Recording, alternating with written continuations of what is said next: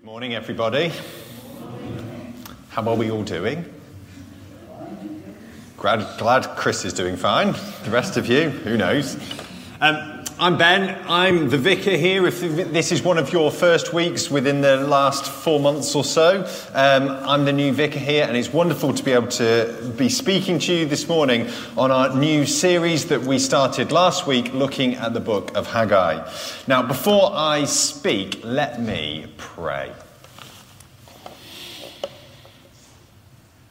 Father God, as your prophet spoke thousands of years ago, I pray that you would speak to us today. I pray that as we look at the words you spoke to your people, that you would speak to us, and I pray that we would have open hearts to hear your voice. Amen. So, some of you will know, others might not know, but I have two children. I have two children called Annabelle and Florence. Florence is 6 and Annabelle is just about to turn 9. Her birthday is on Tuesday. Very exciting. Now, my child turning 9 is sort of a realization moment for me because it's halfway to 18. And that means it could be halfway through the time that I'm going to live with her for. Now, I realise that lots and lots of people still live with their parents beyond the age of 18. But at that age, some people can leave home and they might not come back. Now, I think you get two kinds of parents in this world. Some who can't wait for their children to move out. They can't wait for a bit of peace and quiet. They can't wait for some cheaper holidays again. Others who need to start stocking their cupboards already with ice cream, tissues and wine in preparation for the day their child will move out of home. I don't ever want my children to leave home, and I am dreading the day that they will have to leave. I think the world already needs to start producing the amount of ice cream I'm going to need for the day they're going to leave home. Maybe the teenage years will change all of this. And maybe those of you with teenagers who are nodding at me furiously, maybe that will all burst my bubble a little bit. But at the moment, I love being with both of them. They're sometimes a little bit annoying. Sometimes I want some more time to myself. Sometimes I don't want to taxi them around every single evening. Sometimes I can be short with them. Sometimes I'm not the best parent, but I love living with them. I love curling up in bed and snuggling with them at night. I love seeing them smile. I love hearing about their day. And the really good thing about the age that they're currently at is that they like being with me. Now, unfortunately, that includes the times that I would rather have some time on my own and have some peace and quiet, but I would much rather have it that way. They always want to play with me, they want to talk to me, they want to read with me, they want to wrestle with me, they want to tell unfunny jokes to me, they want to try and play hide and seek when it's bedtime with me. I nearly always want to be with them, and currently, unless they're having screen time when they want absolutely nothing to do with me, they want to be with me. Now, I realise we will get to an age when that might not be so obvious. But my hope is that as they grow older, this wouldn't just be a one-sided relationship. We would always enjoy being with each other. Last week, as I said, we started our new preaching series looking at the book of Haggai. Haggai was a prophet who spoke to God's people roughly 500 years before Jesus came. God's people, the Israelites, were attacked by the Babylonians 60 years earlier. And the city of Jerusalem was destroyed, including the temple, and all the Israelites were taken off to Babylon. A few decades later, though, a new king comes and he allows some of the Israelites to come back home to the destroyed city of Jerusalem and to the destroyed temple. And Haggai was one of the Israelites who came back to Jerusalem. And Frank spoke last week from verses 1 and 2, where the people said, "The time has not yet come to rebuild the Lord's house." From Exodus, God had lived with his people in either a tent or in a temple. In Exodus 25, he asked Moses, "Then have them make a sanctuary for me, and I will dwell among them. The temple was where God lived. It was where heaven connected to earth. It was where mortal people met with an immortal God. It was where God's presence was most tangible. It was God's dwelling place, God's house. To understand the book of Haggai, or why the temple was so important, is to understand that a loving father wants to be with his children. A loving father wants to be close to his children. A loving God wants to be with his children. A loving God wants to be close to his children. God always wants to be with us and never wants to be apart from us. From creation to Haggai's time to now. And unlike today, in Haggai's time and in much of the Old Testament, for God to dwell with his people, he needed a house, a temple to dwell in. This book is not about a building. The building just represents something deeper, something more important. This book is about whether a divine father who delights, loves, and always wants to be with his children is wanted or loved in return. The temple just represents that choice. Is this a one-sided relationship where God opens his heart to his people and they reject him? Or is this a two-sided relationship where a father embraces his children and they embrace him back? The book of Haggai doesn't get off to the best of starts in the first 2 verses. And Frank spoke last week about the Israelites saying the time has not yet come to build the temple. Well, it doesn't really get much better in verses 3 and 4. It says, "Then the word of the Lord came through the prophet Haggai.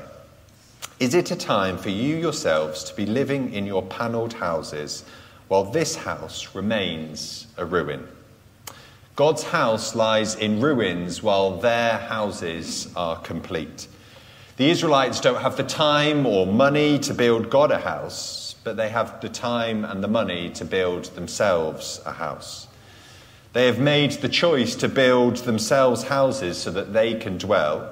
They've made the choice to abandon God's house so that he cannot dwell. When they returned to Israel, everything was in ruins, but they look first to themselves, to their own needs, wants, desires, and comfort. My time is now. God's time is not now. This is an inconvenient time for God, but not an inconvenient time for me. Their argument that the time has not yet come looks slightly hollow in the face of their panelled houses. This is not a question of time or money. This is a question of priorities. And the God who opens his heart to his children is rejected. For many of us, life is full and life is busy. There are countless things pulling for our time, money, and energy. And some of these things we just have to do, and some of these things we choose to do. But even in the busyness of life, people can make time for the things they love, they care about, are important to them, they are addicted to, they want to do. For some people, that might be the gym. For others, that's a hobby or a group of friends. For others, that's a Netflix show or 24 million of them. Or maybe that's just spending time on phones. Maybe for some, that's to work all hours of the day. The point is, we all make choices with how we spend our time, our money, and our energy. And I wonder where God fits into the mix. Is he a priority, or is he, at best, an afterthought? Where God fits into the mix doesn't necessarily reflect the stage of life we're in. I think it more reflects where our heart is. It reflects what we really think and feel about God. Time, money, and energy will be given to things we care about. Limited time, money, and energy will not be given to things low down on our priority list. For the Israelites, the question was not about a building. The question was, do you care about God? Or is this just a one-sided relationship? That same question echoes across the years and lands with us today. Do we care about God, or is it just a one-sided relationship? God wants to walk with us, to live with us, to be a part of our lives. That is never in any doubt. But if we're honest, if we look at how we spend our time, our money, and our energy, is God really a priority? Are we building our own life separate from God, or are we building a life with God? The Israelites were faced with God asking them this question: am I important in your life? We face that same question. Is God important in our life? Haggai continues in verse 5. Now this is what the Lord Almighty says. Give careful thought to your ways. You have planted much but harvested little. You eat but never have enough. You drink but never have your fill. You put on clothes but are not warm. You earn wages only to put them in a purse with holes in it. The result of the Israelites' lives is disappointment. They invest but get little back. They eat but are still hungry. They drink but are still thirsty. They put on clothes but are still cold. They work but at the end of the month all their pay has disappeared. The Israelites are not living in complete poverty. They have these panelled houses, but they are profoundly dissatisfied. Is what we prioritise bringing meaning to our lives? I wonder what a similar list of disappointments might look like in today's world. They have a partner but don't feel whole. They are famous but feel lonely. They earn a good wage but never have quite enough. They go to the gym but their body is never good enough. They scroll for hours on their phone but never find a connection. They sleep around but never find love. They lead a comfortable life but are not satisfied. They go to church but have not yet found God. The irony of modern life is that it can be so full and so empty at the same time. Disappointment, dissatisfaction, and emptiness in this life can be the whisper of God saying, "Come to me, all you who are disappointed, dissatisfied, empty, and weary, and I will give you rest." The Israelites had pushed God aside and find the emptiness of a life lived without God. And even though God has been pushed aside by his children, in verse 8, he invites them to go up into the mountains and bring down timber and build my house so that I may take pleasure in it and be honoured. God asked them to rebuild the temple for his pleasure and for his honour. If the people rebuild the temple, God will be delighted, and it will be a sign that the people want God to dwell with them again.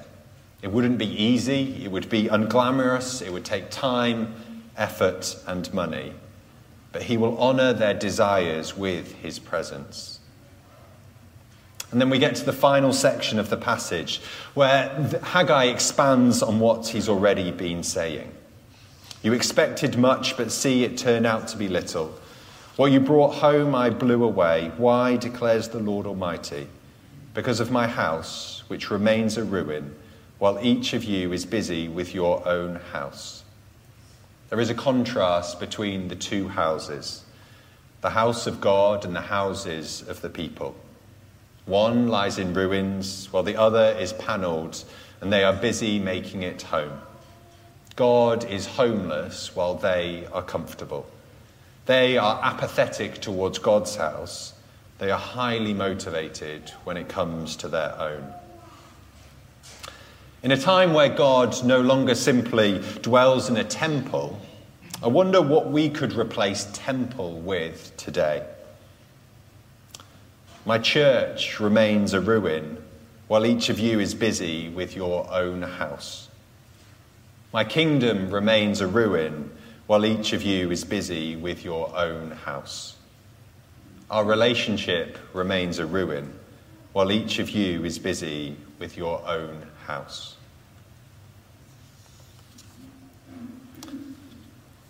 We finish today's passage with these words. Therefore, because of you, the heavens have withheld their dew, and the earth its crops.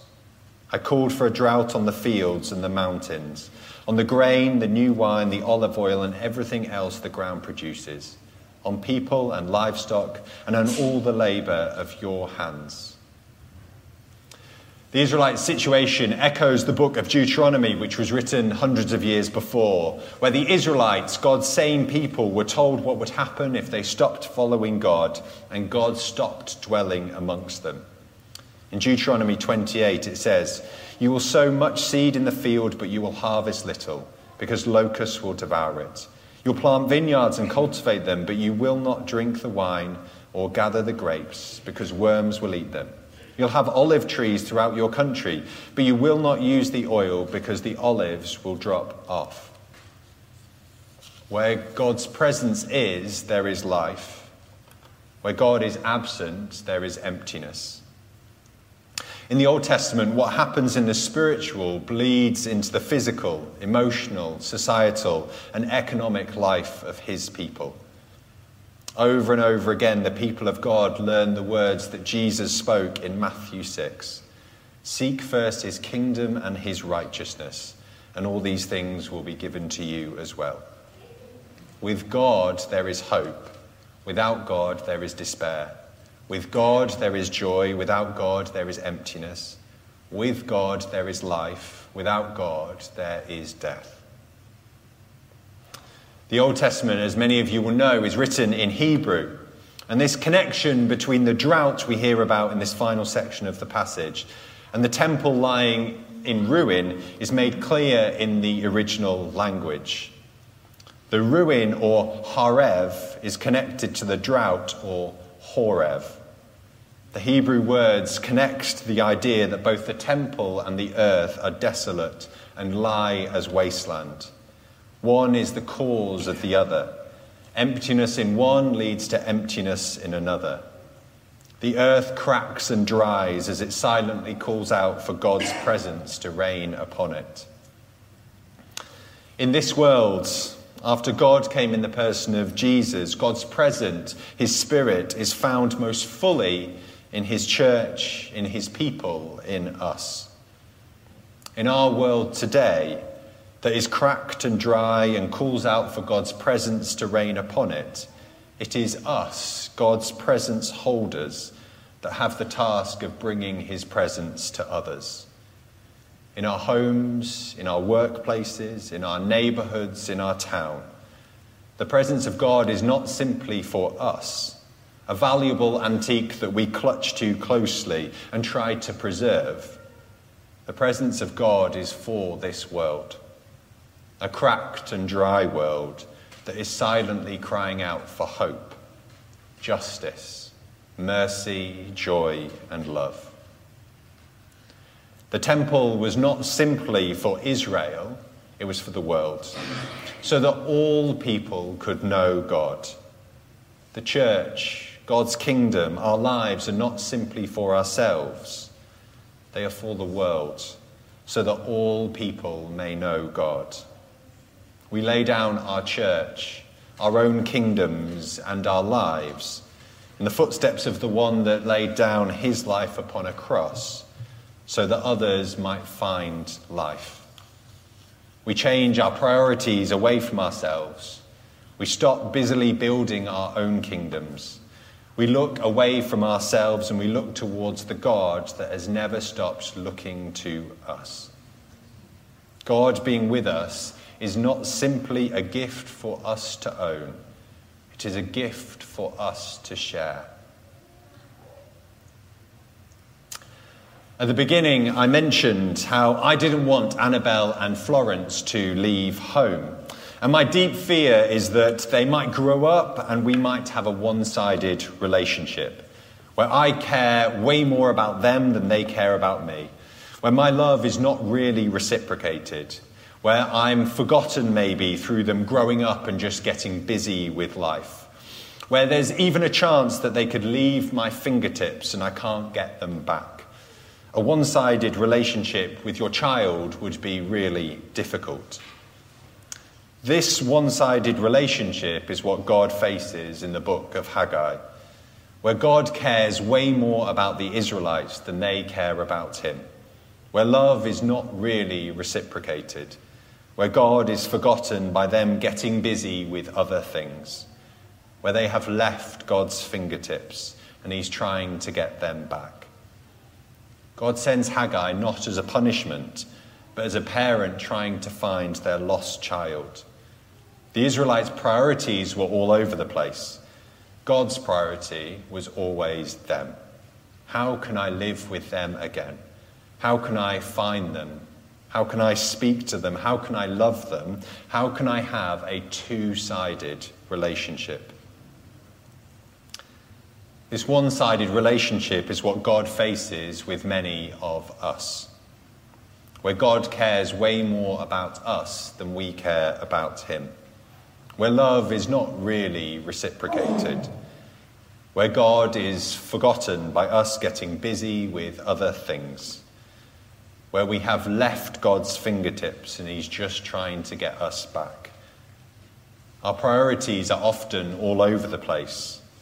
God's priority is always us. God's priority is always you. That is unchanging, constant, dependable, and ageless. The only question is, will this be a one-sided relationship or not? And this is true for people who've been coming to church their whole lives, that maybe this is your first time in church. The Israelites were God's chosen people, and they got all their priorities wrong. Where are our priorities?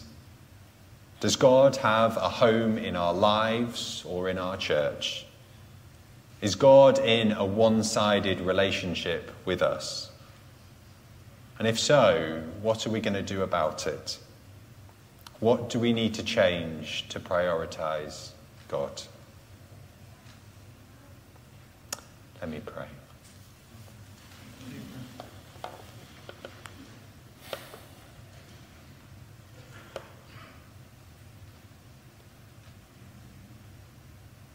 We're going to have a moment of quiet just to reflect on, in the many words that I've said this morning and the many things I've said, what does God want to say to you this morning? What does God want to whisper to your heart this morning?